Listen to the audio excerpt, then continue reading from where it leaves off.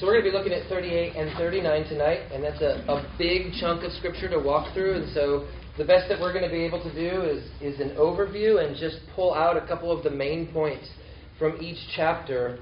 But as we get ready for that, I just want to ask us a couple questions. I think I am going to see it, actually. This is kind of nice. This is sermon number 2 of the day, and so I'm going to embrace the chair and the restfulness of it. I want to ask you guys this, and these are just rhetorical questions for us to be thinking, so don't feel the need to answer. I guess you could, and it wouldn't affect me or hurt my feelings, but have you ever prayed for revival only to be confronted with the unchecked sinfulness of the world around you? We pray, God, do a work, God, bring revival, and then what we see is sin upon sin upon sin in the world around us.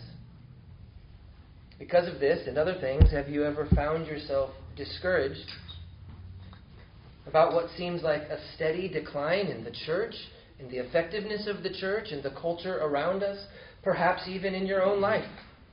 It's easy to get discouraged as we look at the world around us, the brokenness, the sin, and everything that is around us. And sometimes, because of this, it's hard to maintain that confident and exuberant expectation that God is at work to bring about His promises, to accomplish His plans. We see around us such blatant and heartbreaking sin. It's always around us. And so sometimes it can be hard to maintain that encouragement. Sometimes we can get discouraged and we can feel like, I don't think God's really working. The good news is that Scripture paints a very different story for us. Scripture paints a different picture. Scripture paints the picture of a sovereign God who is working in and through the chaos and sinful mess of this world to accomplish His will and His promises. And that's exactly what we're going to see in Genesis 38 and 39 tonight, is that there is a sovereign God who is working in the midst of what we're going to see is just some of, you can't dream this stuff up. There's a reason that this hasn't even hit Hollywood yet, because this stuff is just crazy with what's going on. And yet, in and through it all, God is always faithful to His promises. And I was kind of wrestling with, what's the big idea in these two passages? I had both separate, kind of okay, I see the big idea in each of these. But I think ultimately the big idea, the takeaway, is simply this: God is faithful to His promises. Now, as we jump into chapter 38 and 39, we want to think a little bit about the background. The background, as far as God being faithful to His promise, is that God made a promise to a man named Abraham. We see this in Genesis chapter 12. God promised Abraham that He would make Abraham a great nation, that Abraham would have a multitude of descendants. God said that He would make Abraham's name great so that Abraham could then be a blessing. Which is wonderful, isn't it? That God would bless Abraham so that he could in turn be a blessing. And then He also promised that in Abraham, through Abraham, all the families of the world would be blessed. And so this promise that God makes to Abraham, this is the setting that undergirds chapters 38 and 39, but everything from Genesis chapter 12 really onward in the entire Bible. God's promise to Abraham is God's answer for the brokenness and sinfulness in mankind. Man made a mess out of God's world and God's good creation. And it didn't take long, did it? We see in chapter 3 the fall of man, and we see right away in chapter 4 the results of that. Cain and Abel, 2 brothers. Now what's interesting is that in the biblical worldview, now in our culture, I think that we probably think of the closest relationship between people as husband and wife. And that may be the closest relationship in our culture. It wasn't in the biblical culture, in that worldview. It was siblings. That was the closest relationships. Oftentimes, marriages would be done to unite clans or families. There was a lot of arranged marriages. And though they were to be loving relationships, they weren't usually the closest relationships. That was between siblings. And so that when we see in chapter 4 of Genesis, after mankind sins and sin is introduced into the world, what do we see? We see the closest relationship that you could have understood or imagined between that of siblings. And we see not one brother keeping and caring for the other, but him murdering his brother. And then on it goes to the point where we get to chapter 6 in Genesis, and God has had enough. He preserves through his grace and kindness one man, Noah, and his family, and then he wipes out the rest of the world with the flood and starts over. But that didn't answer the problem. It wasn't the answer, because we see that Noah's family is no better than Adam and his family, and we're right back in the same problem, culminating then in chapter 11 with the Tower of Babel. We see where mankind is coming together, and instead of using their gifts and abilities to come together in humble dependence and worship God according to God's will and plan, they are trying to ascend to the heavens apart from God, building their own tower. And God had had enough of that again. So he comes down and he scatters the languages so that they can no longer work together. That's Genesis 11. And then in Genesis 12, God calls this man Abraham. And God makes a promise to Abraham. And it's this promise that undergirds everything that goes on in the rest of the Bible. Throughout the Old Testament, especially here in Genesis, but carrying on with our Lord Jesus in the New Testament. Just a little bit of background again in 37 that we heard from last week. But if we're going to understand chapter 38, 38 is this weird chapter. Like Mitch told us last week, from chapter 37 onward, right? It's the story of Joseph. Except for chapter 38. It's like Judah was like, hey, what about me? And just like pushed himself in. You ever seen a kid do that? Like, we'll be talking, and we've got a 7-year-old, and sometimes they're starved for attention. Okay? Now, none of your kids were probably like this, but ours are. And so every now and then, just last night even, Amanda was sitting on the couch, and we're chatting, and I just see Danny. It's like she's like mulling her way in behind her mom and then peeking her head out, right? Because she needs to be seen and heard. Well, it's almost like that's what we see in chapter 38 here. What's going on with this story about Judah just thrust in here? Well, let's remember what happens a little bit in chapter 37 to sort of set the stage for this. Chapter 37 is going to tell us the story of Jacob's children. Specifically, the story of his sons that will make up the 12 tribes of Israel. In chapter 37, we get a little peek, a little sneak peek into the inner relationship between Jacob's children, his sons. But specifically with regard to one brother, Joseph. Joseph's brothers, simply put, and we heard this last week, they just didn't like him. They didn't like anything about Joseph. They didn't like that he was the father's favorite. They didn't like the dreams that he had about ruling over them and ruling over the parents. They didn't like the reports that he would bring to their father. They didn't like anything about Joseph at all. There was nothing about him. So the chapter unfolds, and we see the sinful actions of Joseph's own brothers against him. Does that ring a bell? See, the author is drawing our attention right back to the same problem. Here we are again. We have brothers. This was to be unity. They were supposed to be a close, loving relationship. And we see the sinful actions of Joseph's brothers against them. We see their lies and deceit toward their father. And above all, we see their absolute disregard for the ways of God. Now, when we come to the end of this chapter, in verse 36, we read this.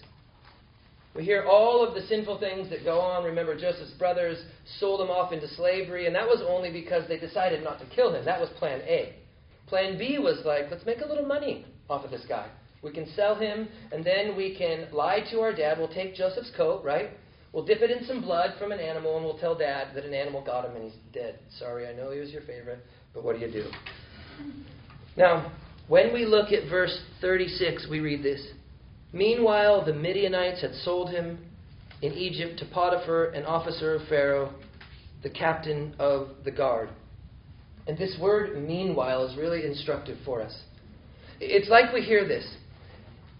All this sin is going on, and we look out and we're like, wait, this is the family that was promised? This is Abraham's family, and this is where we're supposed to see all the families of the world blessed through these guys? This does not look good. And then we hear this. Meanwhile, well, all that's going on. It's as if the author is saying, well, all this is going on. God is doing something through Joseph. Meanwhile, Joseph is sold, and he goes down with the Midianites, to Egypt with Potiphar, an officer of Pharaoh. And so this sets the stage then for what we're going to see in chapter 38. Now, one of the things that we want to notice also is then in chapter 38, look at how chapter 38 begins. It happened at that time. What time? The time of meanwhile, if that makes sense. that there is this parallel that's going to be drawn between the story of Joseph and the story of Judah. And the author is trying to draw our attention to it. As a matter of fact, that's exactly why this chapter, this passage, is thrust into the story right where it is. Because the author here wants us to draw parallels between the story of Joseph and the story of Judah. Now, one thing that we notice is that we see in chapter 37 just this massive amount of sin in the tribes, in these sons of Jacob, who will be the tribes of Israel, and all the sin against their one brother. And we just think to ourselves, this is a mess. The only one of these brothers who seems to have any chance of being somebody that God would say, okay, here's a man of faith that I can then bless and work through, gets sold off into the worst possible situation that you could imagine.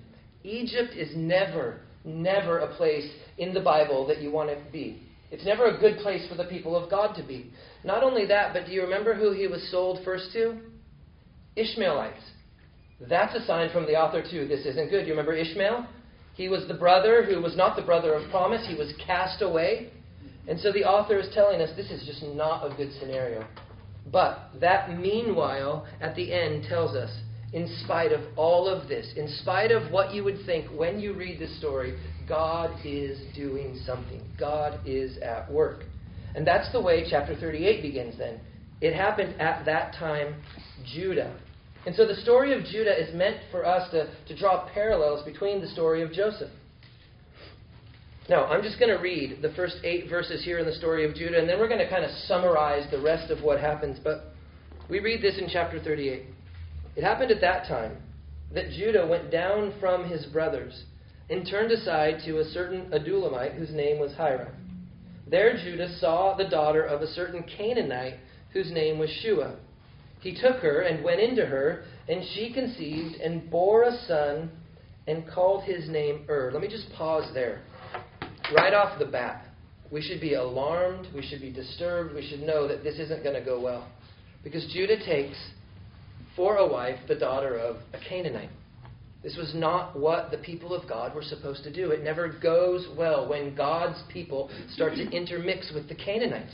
They worshiped different gods. They worshiped fake and false gods. So we know right off the bat the author is drawing our attention to the fact that this probably isn't going to go well. And let me just say this. That's an understatement. This is one of the most sordid stories that you will read. Or, in our case, summarize. Okay, let's continue. Verse 4.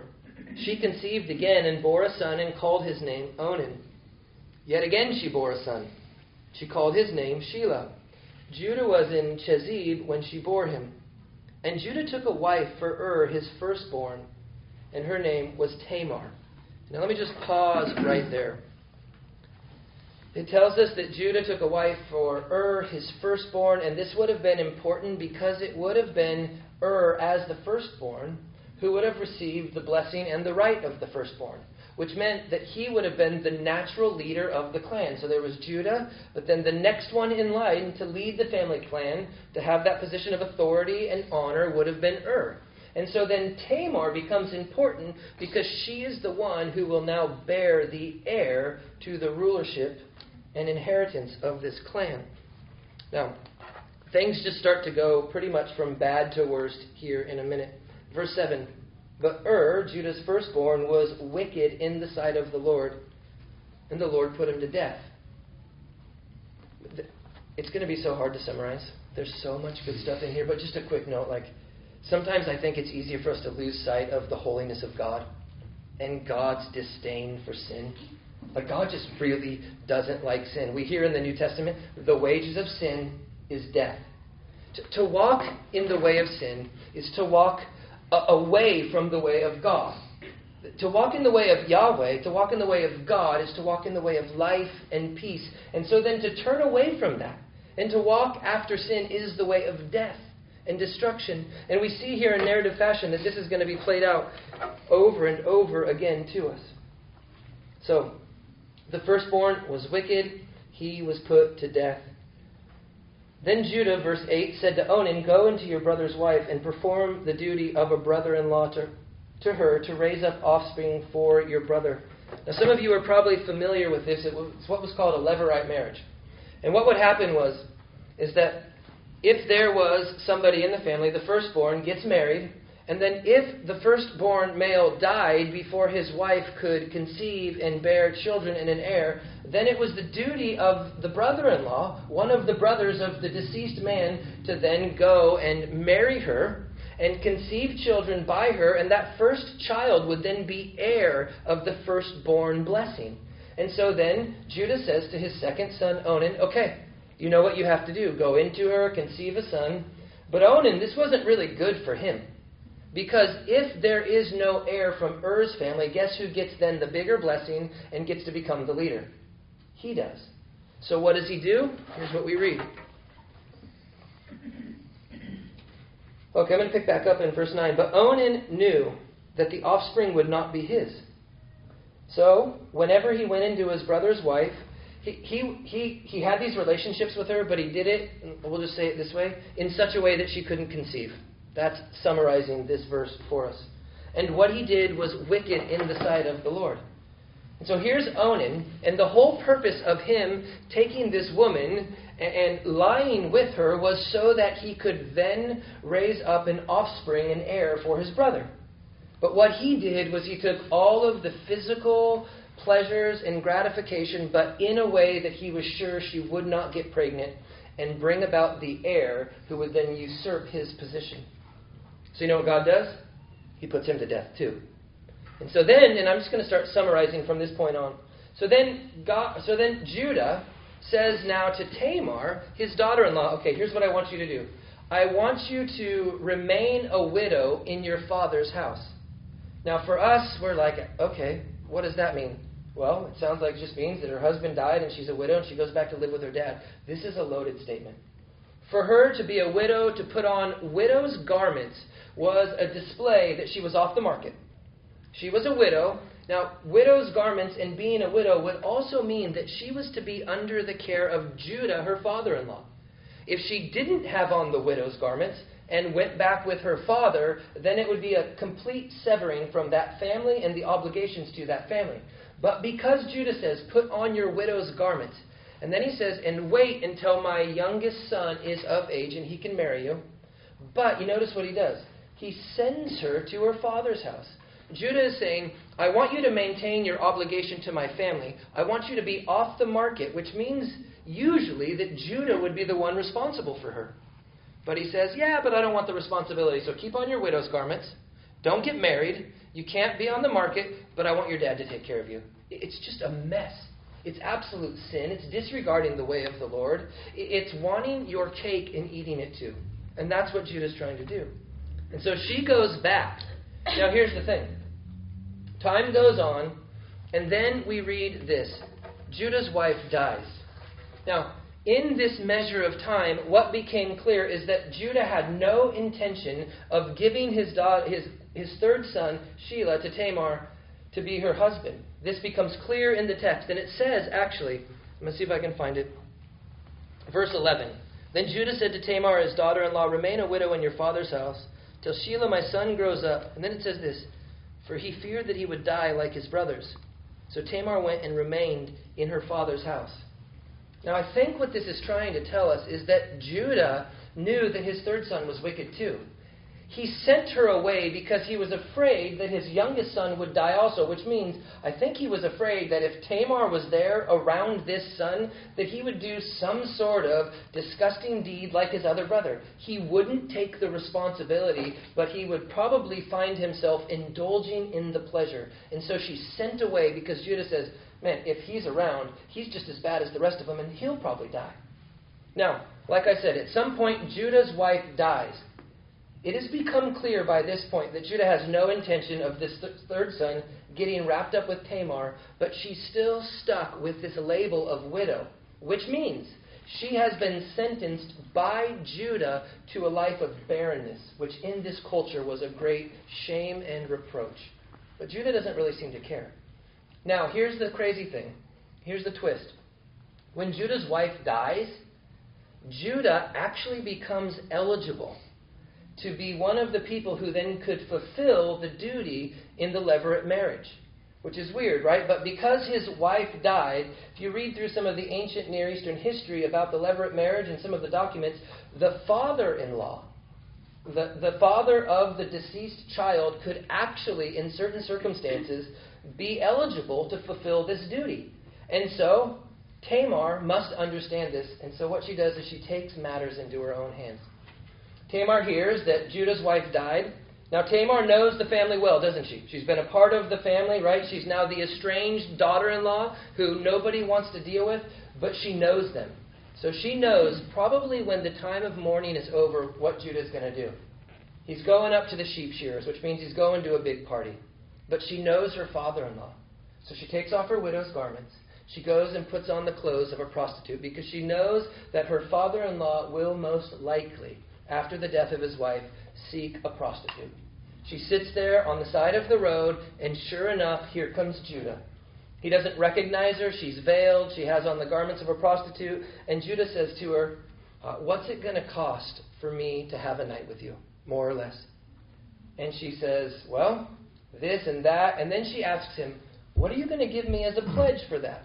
In other words, Judah didn't have the money, or in this case, I think it says it's a goat or something that he was going to bring to her as payment. He didn't have it, so she says, okay, what's your IOU?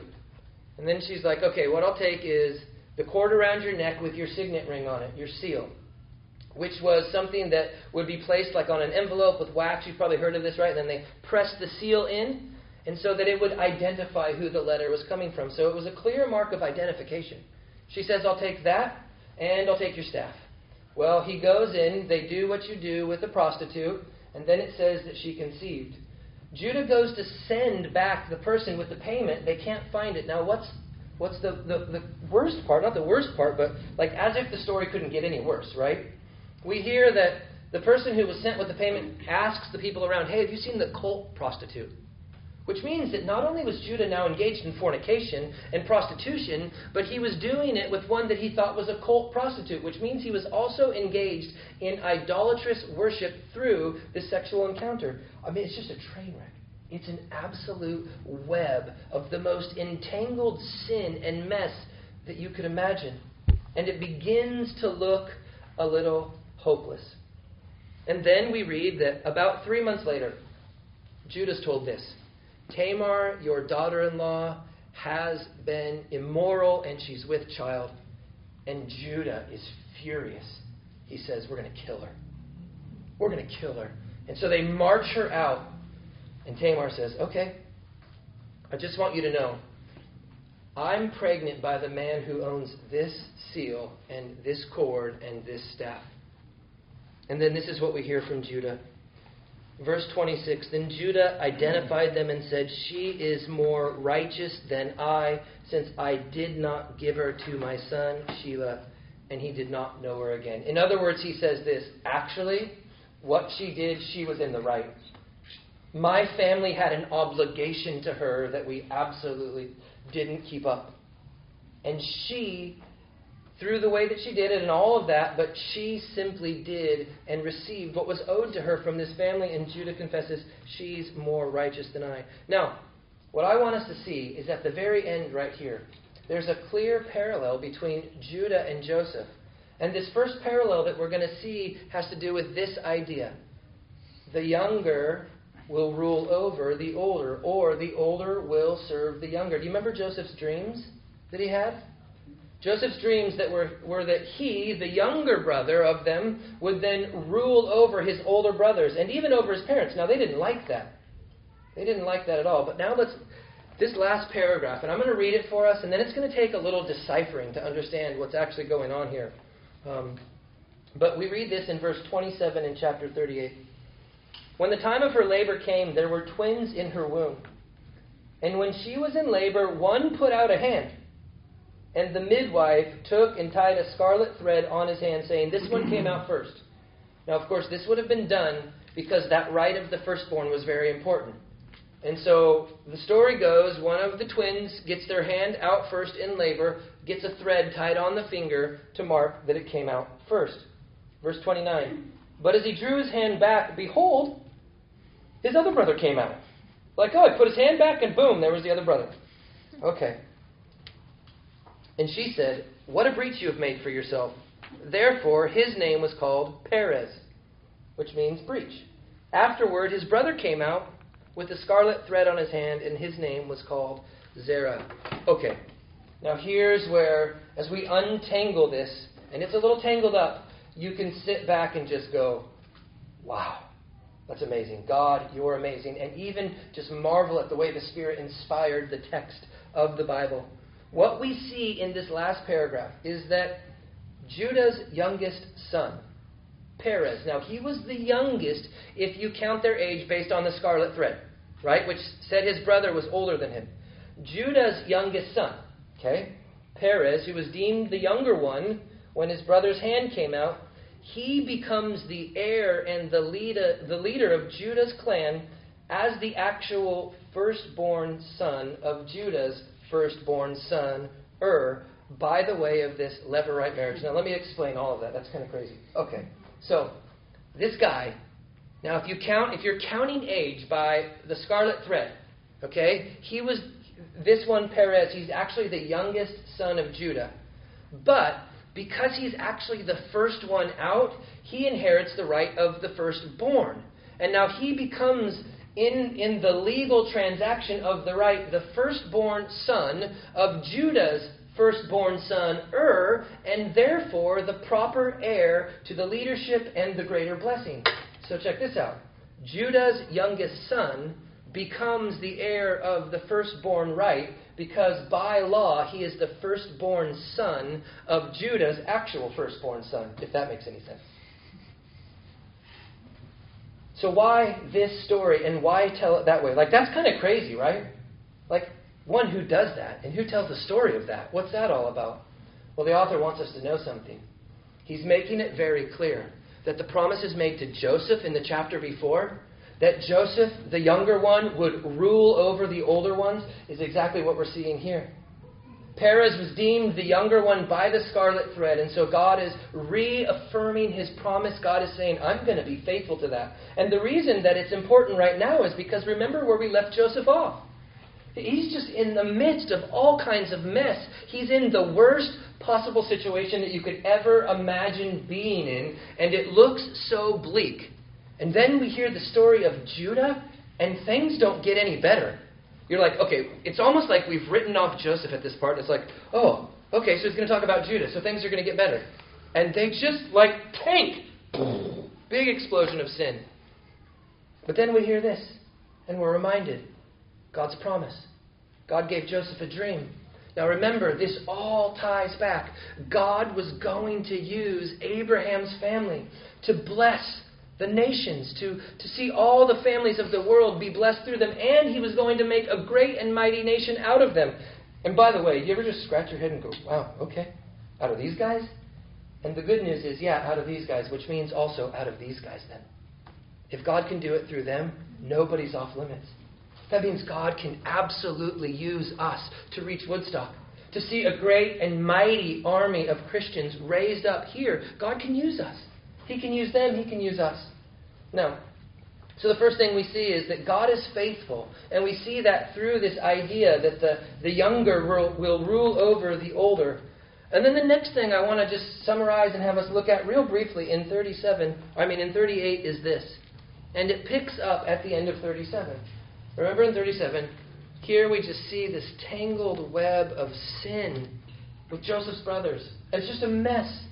But we hear at the very end, meanwhile, the Midianites had sold him in Egypt to Potiphar, an officer of Pharaoh, the captain of the guard. And as the story unfolds, this is not the worst place Joseph could be, even though that's what it sounds like. It's the absolute best place he could be. And that God was orchestrating all the events of human history in such a way that Joseph then could ascend ultimately almost to the throne. I mean, only Pharaoh was higher than him, and that was pretty much in rank because Joseph just ruled the land. So then, what do we see here? Remember, there's that parallel between the story of Joseph and Judah. So in the very same way that God is going to maintain and use Joseph to deliver Jacob's family, which is that promised and chosen line of Abraham. Deliver them from the famine that's about to come, and it will actually be in Egypt that he multiplies them into a great nation. we see here in chapter 38, in the same way that God is using Joseph to save Jacob's family, Israel, God is going to use Judah to save the world.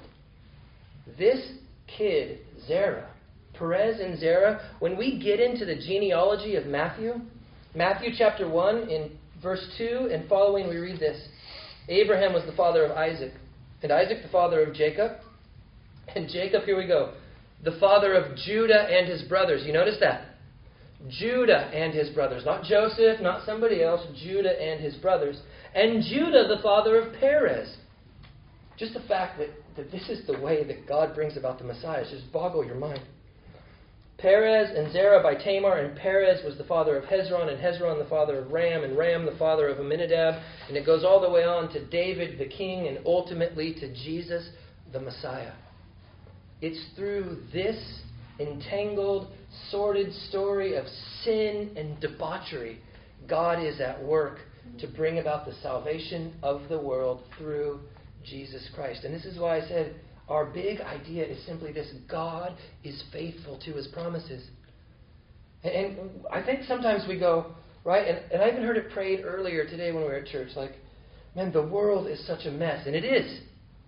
But it's no different than it's ever been. This is the way it's always been, and this is what God has always worked through to bring about his promises.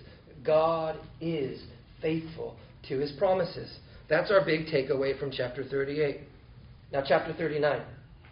One thing I think that I really just want us to focus in on this is the unbreakable strength of God's presence for his promise.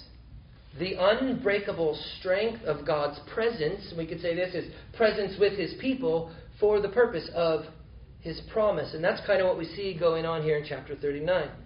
Chapter 39 picks up the Joseph story. Now Joseph had been brought down to Egypt, and to Potiphar, an officer of Pharaoh, the captain of the guard, an Egyptian who had bought him from the Ishmaelites who had brought him down there.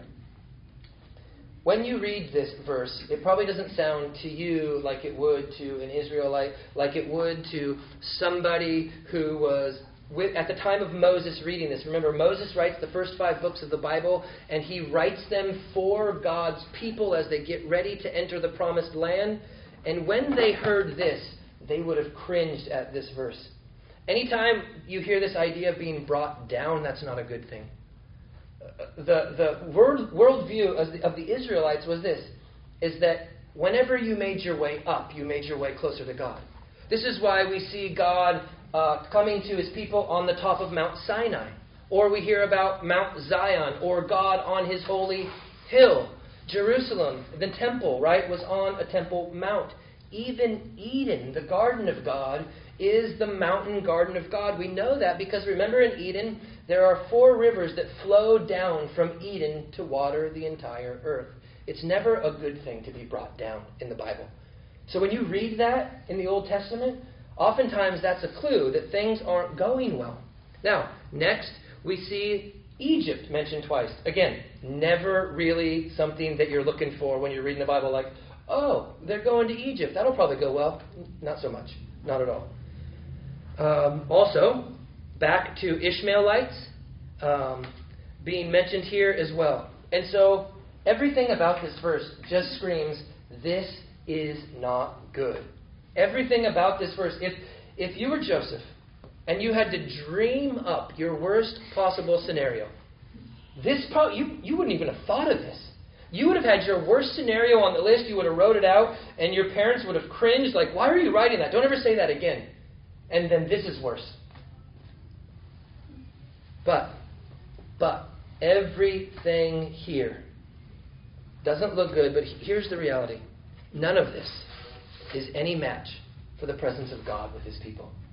It doesn't matter what your situation is. It doesn't matter where you are. It doesn't matter what's going on. This is the bleakest of all situations. And what we're going to see in this story is it is no match for the presence of God with his people. God's presence will get you through anything. You can overcome anything if this one simple fact is true, if God is with you. And here's the thing. God grants his presence to his people so that he can accomplish his promises through his people. God grants his presence to his people so that he can accomplish his promises through his people. And that's exactly what we see with Joseph. Worst possible situation, but then verse 2 begins this way. The Lord was with Joseph. And at that point, this worst possible scenario is neutralized. It has no more fangs. It doesn't matter. God was with Joseph. And then the very next thing we read is this. And he became a successful man. And he was in the house of his Egyptian master. His master saw, here it is again, the Lord was with him. I think the author's trying to make a point for us. The Lord was with him. And he saw that the Lord caused all that he did to succeed in his hands. So Joseph found favor in the sight. And he attended him, and he made him overseer of his house, and he put him in charge of all that he had. From that time on, he made him overseer in his house over all that he had. And the Lord blessed the Egyptian's house for Joseph's sake. The blessing of the Lord was on all that he had in the house. So he left all that he had in Joseph's charge. Because of him, he had no concern about anything but the food that he ate. Joseph's master, Potiphar, was like, I'm not worried about anything. I got Joseph. I mean, this guy's like a rock. He's reliable. He's faithful. All I got to worry about is walking to the fridge, getting me some food, sitting down. Joseph's got the rest of it taken care of. He didn't have to worry. Joseph gets thrust in the worst possible position imaginable, but one simple fact is true. God was with him. The Lord was with him. And nothing can overcome that. Even though we're going to see, it looks like time and time again that will be thwarted. Now, we saw this sordid story of Judah and Tamar, and now we have Joseph. Now, we heard this earlier in the middle of chapter 6. Joseph was a handsome dude, okay? And so Potiphar's wife, she's not a real faithful gal. She sees Joseph. She's used to getting what she wants. She wants him.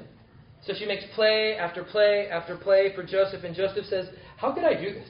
Listen, my master, he doesn't worry about anything. He's put everything in my charge. There's one thing that he hasn't given me, and that's you. This draws our attention back, doesn't it? To another story where there was only one thing that couldn't be had.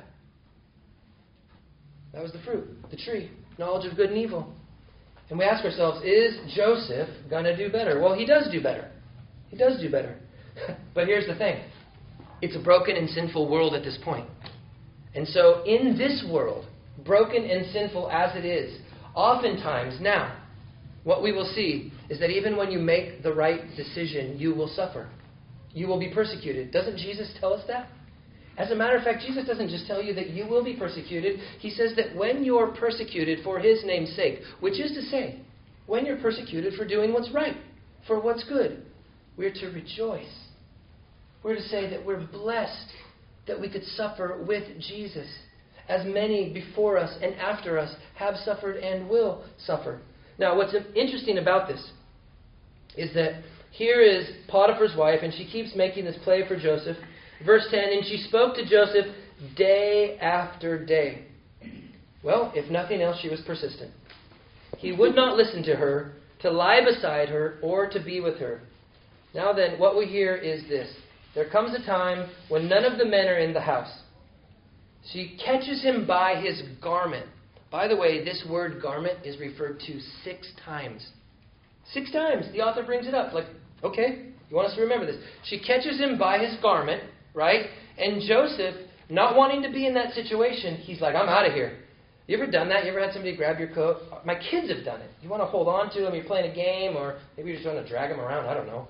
And all of a sudden they just like wiggle out of that thing, and you're looking, you're like, well, I got the coat. I wanted the kid. And that's how Potiphar's wife was. She grabbed the coat. She wanted Joseph. All she gets is the garment.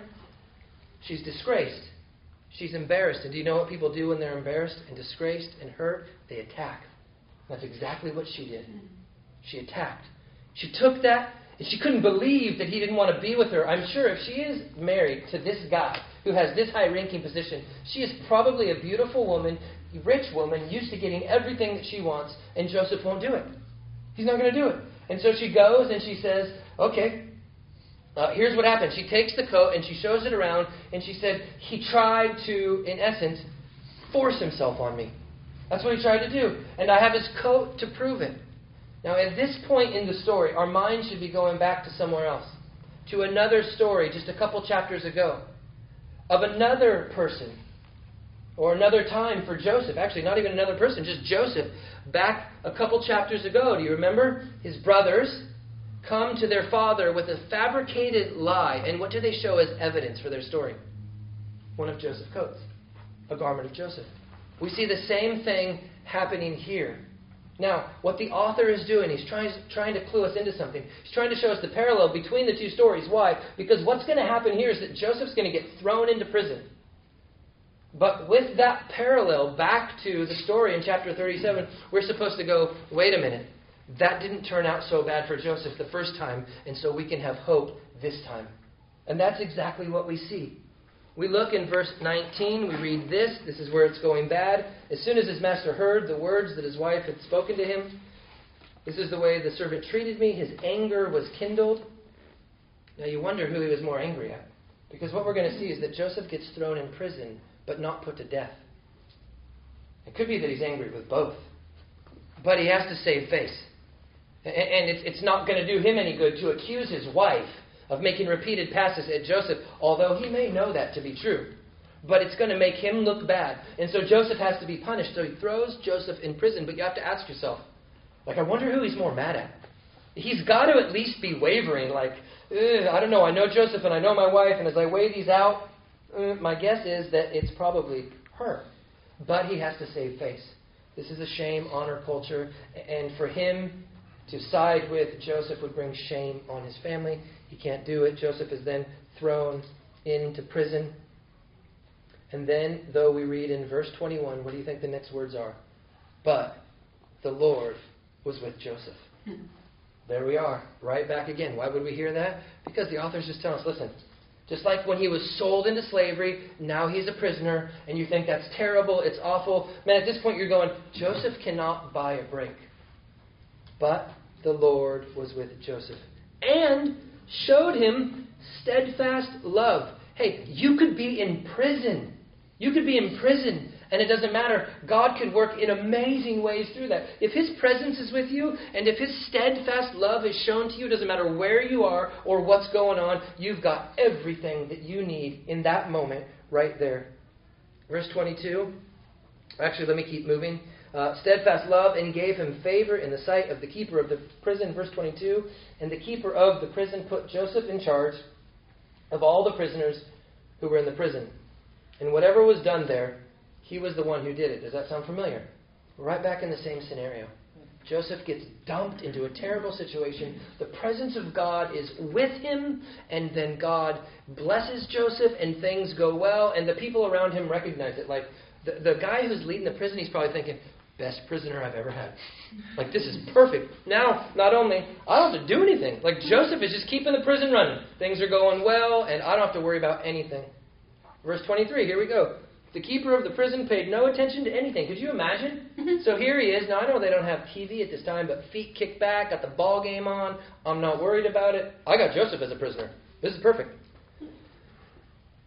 And then again, he didn't worry about it. He put everything in Joseph's charge. The Lord was with him, and whatever he did, he made it succeed. The moral of the story, of course, is that God is faithful to His promises. And this, am I doing that to the rug? Is that God will grant His presence to His people to accomplish His promises. Now that should encourage us. Because as we stand here, sit here today, this evening, we all have been called here by God for a purpose. God has told us, the Lord Jesus has told us, that all authority in heaven and earth has been given to Him, and that we're called, therefore, to go and make disciples of all the nations, which, oh, by the way, is a part of how God is bringing about that promise to Abraham, isn't it? As He is then making a great and mighty nation of Abraham, and He is blessing all the families of the earth through Abraham. And here's the kicker. Here's the kicker. The Bible teaches us that because of Jesus Christ, because of what Jesus has done, because Jesus is Himself the very manifestation of God in human flesh, Because in the person of Jesus Christ, the presence of God has fully dwelt. God has tabernacled, come and dwelt among us in Jesus. And that by placing our faith and trust in Jesus, we are united to Jesus by faith. When you trust Jesus as your Lord and Savior, when you believe that Jesus is who He said He is, that He is the Son of God, fully God Himself, who has taken on flesh, and that He suffered and died on that cross for our sin, and that He was raised on the third day and now has been ascended to the right hand of the Father and rules and reigns as Lord over all creation, when you believe that, the Bible teaches us that we are made one, united together with Jesus, that God gives us His Holy Spirit, and because of this, the presence of God is always with us. And if the presence of God is always with us by the Spirit, because of our union with Jesus, then God will be with us, and God wants to use us to accomplish His promises. God has promised that this wretched world wrecked with sin will be set right one day when Jesus comes back. But before that He wants to use us. He wants to use His church, all of us, to see His will be done on earth as it is in heaven. And God has promised that He will use us. That the way that Jesus is building His church, as He has promised to do, is in and through you and me. And we look at this world and we can get discouraged, like we talked about in the beginning. We can get discouraged that, God, are you keeping your promises? I mean, I'm witnessing to people, I'm sharing with people, I'm doing this and that. And really what I see is just increasing sin and diminishing return maybe on the people I'm witnessing to. And all you need to know is this, is that at the end of the day, God is faithful. God is faithful. And you might find yourself struggling, like, I don't know if I can do this. And just remember that God has given you His presence for Jesus' sake through the Holy Spirit. And He wants to accomplish His promises through us. And this is the greatest gift that we could ever receive, is that we would be given God's presence permanently, abiding, dwelling within us through the Holy Spirit, so that we can have confidence. That even if today didn't go well when we were witnessing or sharing, or if we're persecuted for righteousness' sake, that somehow, even in the midst of a web of entangled sin, God is accomplishing His purposes and His promises through us. Through us. That's amazing. And so that's what He's called us to. And so the takeaway is simply this. What's the application? The application is simply this. Just trust and believe that. If you'll trust and believe that truth, that God is faithful, then God will use you in ways that you could never imagine. Let's pray. Father, thank you for today. Thank you for the Word of God. Thank you for the Old Testament. Thank you for Genesis and the stories that we've heard. Lord, we thank you that through all of this, you brought about salvation of the world through Jesus. God, I pray that you would help us to experience in greater ways your presence that dwells with your people to accomplish your promises. We give you all the praise in Jesus' name. Amen. Amen.